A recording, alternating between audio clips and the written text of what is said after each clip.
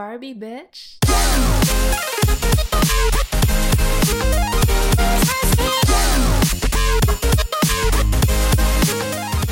Hello everyone and welcome to an Anime Club After Dark special. My name is Alex, but you can call me Senpai, and joining me tonight I have our Chivalry of Shota's Shotaro. It's Barbie, bitch. That's just like the one you did last week. Anyway, tonight we are talking about episode 8 of Sarah Zenmai's show. Me. Something we find out in this episode is that Toei and Kazuki used to know each other as kids. What the fuck? I know. That's just so, to me, okay, when I first saw that scene, I thought, it was a dream and it didn't actually happen because what they were saying... I thought it was a hallucination. Yeah, it didn't really make sense. Yeah. What the fuck? First of all, I thought that, Kazuki said that he is he doesn't feel like he connects, and I'm like, what time period is this? He looks so young. Is this before or after his brother gets crippled? Because he looks young. Younger. Yeah, I think it is before his brother gets crippled, but maybe after his grandfather dies. So maybe that's why he's feeling low. Maybe. I mean, that would make sense for sure. Because, I don't know, the way Kazuki said it made it seem like he knows everything that the current Kazuki knows, which is clearly not true, but that confused me. That was the first problem. And the second problem was that Toei gave Kazuki his Misanga, which I assumed that Enta gave him, but apparently not, which really confused my brain. And I'm like, yes. What is happening? Someone's messing with the space-time continuum, man. Something's messing with my... I don't know. With your fucking headcanon of Kazuki and Enta getting together? Literally, this show ships Kazuki and Toei as much as it ships Kazuki and Enta. I would agree with that, actually. Kazuki is just a whore. He is, yes. And he is fucking oblivious to everything. Typical, just like everyone who gets fucking confessed to by another guy in an anime. Typical anime protagonist. They never hook up with anyone. Nope. And totally oblivious to all the fucking shit around them. So, I don't even know how to move on from that, really. And also, apparently, what's his face? Toei introduced the, weird pose that they do. He got that from Toei. Kazuki got that from Toei. Yeah, that was interesting to also know as well. My mind is being fucked right now. Also, in this episode, we got to see, I guess it was a short flashback of how Enta and Kazuki first met. And I thought it was funny that he's reading a soccer magazine that has a soccer player on it named Lionel Kappa. So for people who may not know, there is an actual professional soccer player called Lionel Messi. And I think that's who it's supposed to be referencing. I was hoping you would know who it's referencing because I didn't even try to figure it out. I found that funny too. And then wait, and isn't Lionel also doing the pose? Yes. Okay, so it wasn't Toei he got it from. It was from I just find it funny Lionel. that anyone who has even anything remotely to do with soccer in this show does that same pose. I want to know what that pose is. I know there's a deeper meaning. Know. I know there's a deeper meaning. I don't know. I do know that there's a lot of professional soccer players that will do salutes to the crowd if they score a goal, but I've never seen a pose quite like that. I mean, I don't watch soccer necessarily regularly, but I watch it occasionally, especially professional soccer, and I've never seen any kind of pose like that after someone scores a goal. How can you say you watch soccer when you haven't even seen Lionel Kappa play? Lionel Kappa. Oh, man. So, something else. I really want to talk about the otter cookies. Okay, go ahead. Mabu's gives some otter cookies to Reo, and Reo says they're half baked. Okay, no, like Reo like has a reaction, and I'm like, oh no, what is in the cookies? I was like, is there cum in the cookies? Because I know how those cookies. God. I know how those cookies were baked, and that was not sanitary. Okay. And then he says they're half baked, and I'm like, oh my god, that is so quirky and funny, because that's such like a figurative, like phrase, and for a cookie to actually be half baked, that was just so funny. I don't know what it was trying to say, though. Well, it's clearly trying to say something, but I don't. I did have a thought about that. Uh-huh. So I think it could be a reference to the fact that Reo, like, internally is struggling with the fact that he doesn't want to let go of Mabu, but he still is in love with this sort of doll, this replica, and the replica is sort of a half-baked, half-true version of what Mabu was. That could all be true. It could also be true that they're half-baked cops and they don't do their job. That is also another reference, perhaps. Perhaps you're right. Oh my god. This could be taken so many ways. So something else that we see in this... So we find out...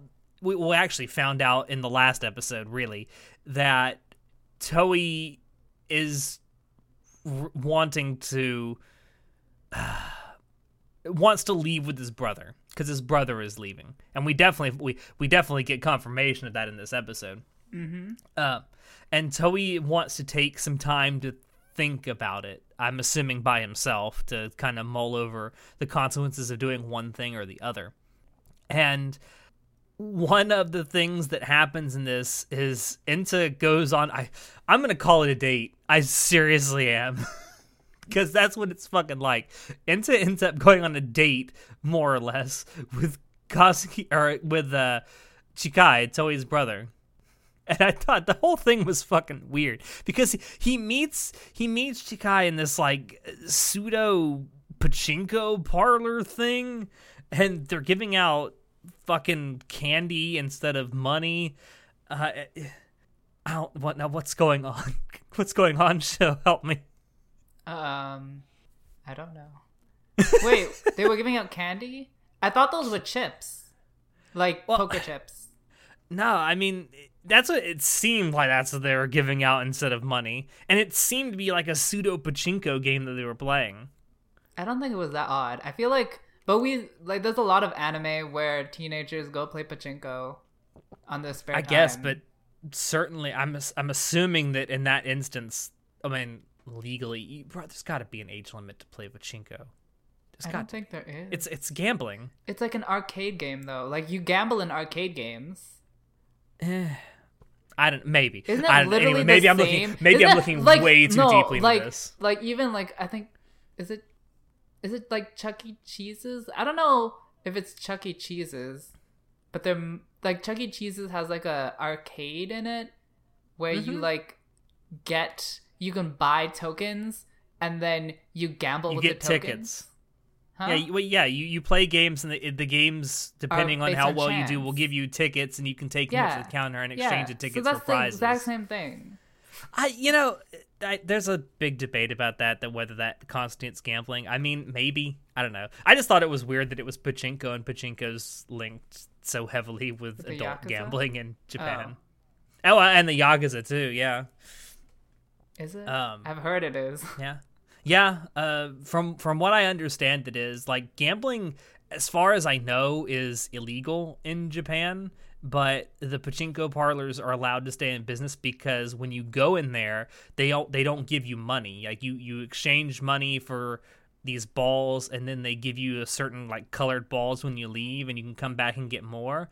But from my understanding, what you do is you go basically around the corner from the pachinko parlor, hand the colored ball to a Yakuza, the Yakuza gives you money. I see. That's how they get away with it. Sure. I could be wrong about it. Anyone who knows how actual pachinko parlors work in Japan, feel free to correct me on that. But that's how I understand that they work, to get around the gambling laws in Japan. Anyway, that's not really relevant to the actual episode. The point is that Enta goes on this sort of Alice in Wonderland type date with Chikai, and learns quite a bit about Toei in the process. So Enta knows who Chikai is, but Chikai doesn't know who Enta is. Yeah. And I forget how Enta knows who Chikai is. You know, I was wondering that myself because unless they had met previously, I don't know. I was really wondering that because I don't remember them ever meeting face to face in a past episode. Maybe he just knows his name is Chikai. Maybe that could be. Maybe. Anyway, getting back to the actual episode, something else that happens in this is we see Kepi and Azuma Sarah again colluding against the otters in a very hysterical way. So the whole freezing machine. So let's talk about the freezing machine. That was hysterical, because you see that it's like, oh, let's use this machine that'll freeze them in place, and then Kepi's all like pushing in the buttons and everything, and then Azuma Sarah's like making some fucking like dinner or whatever shit, and she just throws a bunch of pepper on it, sneezes, kicks Kepi into the machine, and freezes Kepi. So Azuma Sarah cooking and eating is so surreal, typical of this show. It's not like just out of nowhere. Very like traditional comedy where it's gag comedy basically. Yeah. It's just like, oh, let's just do this random thing. But I really found it so funny that Azuma Sarah's sneeze was a Dishu. Dishu! That was... I really enjoyed that. Instead of Achu, it's Dishu! It was very funny. And something that we actually found out in this whole process was that Reo and Mabu and the Otter... Is it Otter Empire? Yeah. Whatever. Keikoku has captured Dark Kepi. Now, we're not actually told what Dark Kepi is, but just judging from how it looks like what Dark Kepi is, I'm assuming it's like an anti-Kepi. I don't know. That caught me off guard. I'm like, when did we introduce Dark Kepi? Like, what the fuck is this? I thought it was... Okay, I thought it was the silhouette of an otter. The otter scientist. But I'm like, but that's... I thought that was an otter. It's not Dark Kepi. I don't know. It's very confusing. It was a little bit like, what's going on? What are you doing?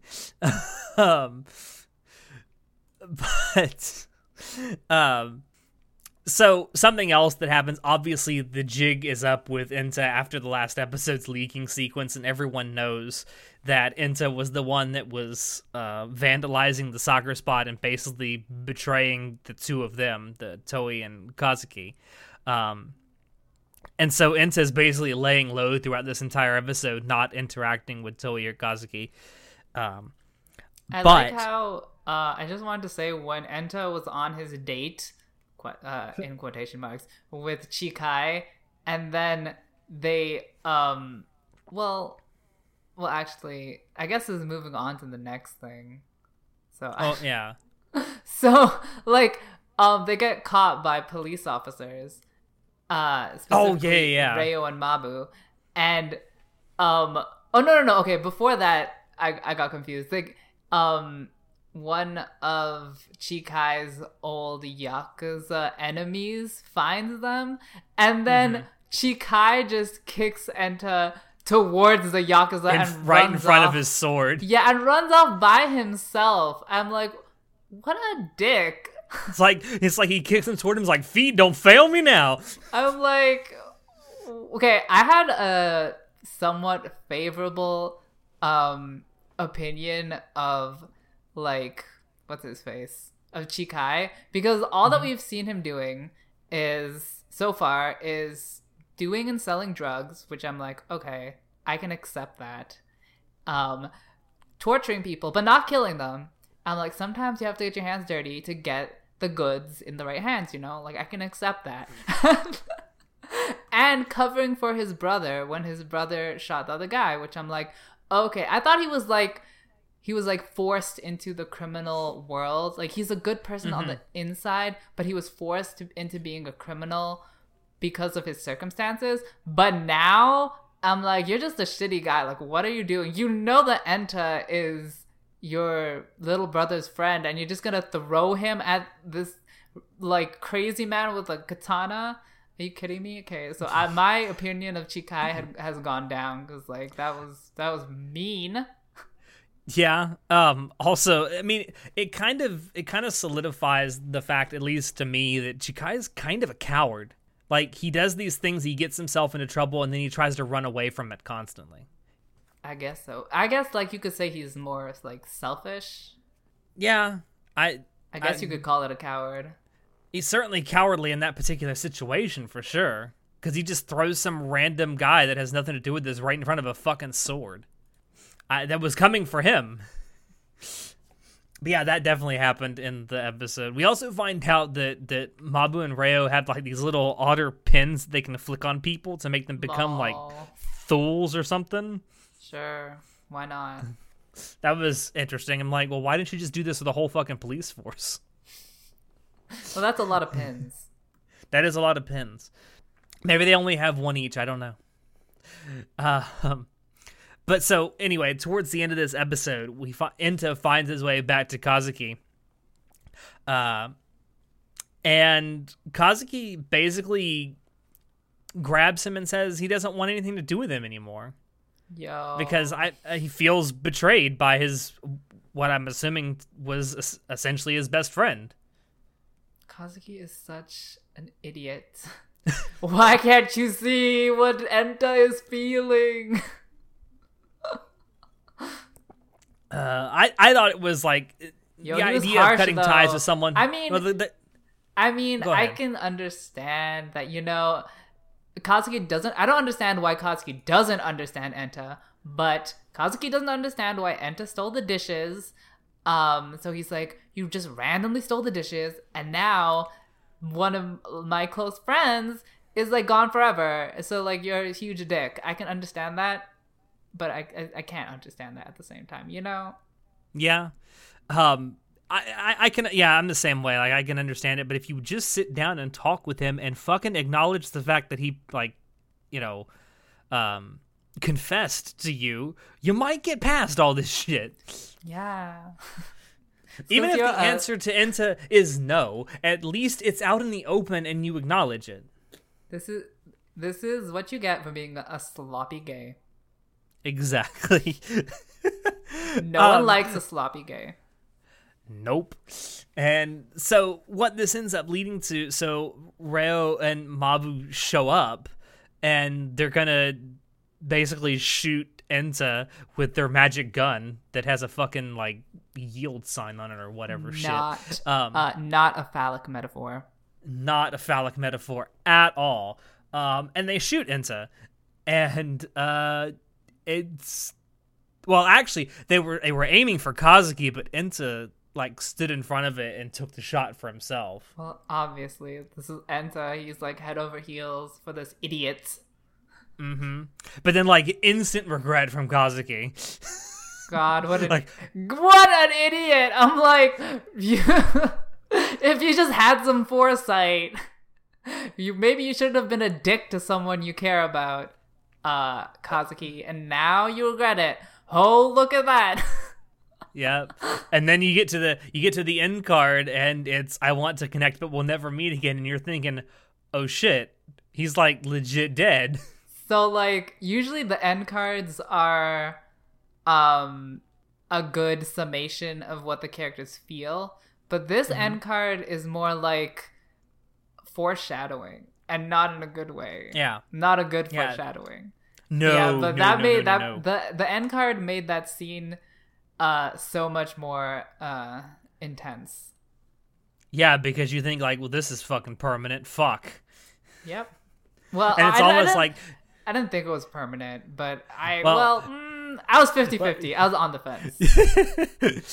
You think like, well, this story has taken a turn. Yeah.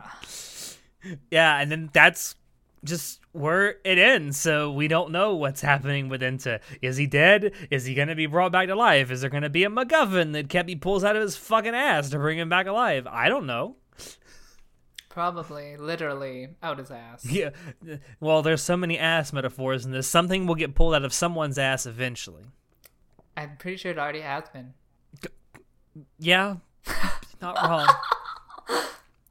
And on that very pleasant note, that is our review of episode 8 of Sarah Zenmai. Thank you all for dropping in to listen to us. We hope you enjoyed it, because we always enjoy bringing this stuff to you. If you want to check out previous episodes of the podcast, you can find us on YouTube, SoundCloud, iTunes, and Spotify. If you want to keep up with what we're doing, you can join us on Discord, Facebook, Twitter, and our website. Shoot us an email if you have any questions or comments, or if you have any ideas for topics you would like us to look into in the future. Links to all these things will be down below in the description, and don't forget to tell us what you thought about episode 8 of Sarah Zenmai down below in the comments. As always, I have been your host, Alex, and I will see you next time. Say goodnight, show. Alex. Yes? I have a secret I can't share with anyone. Oh, really? Find out next time.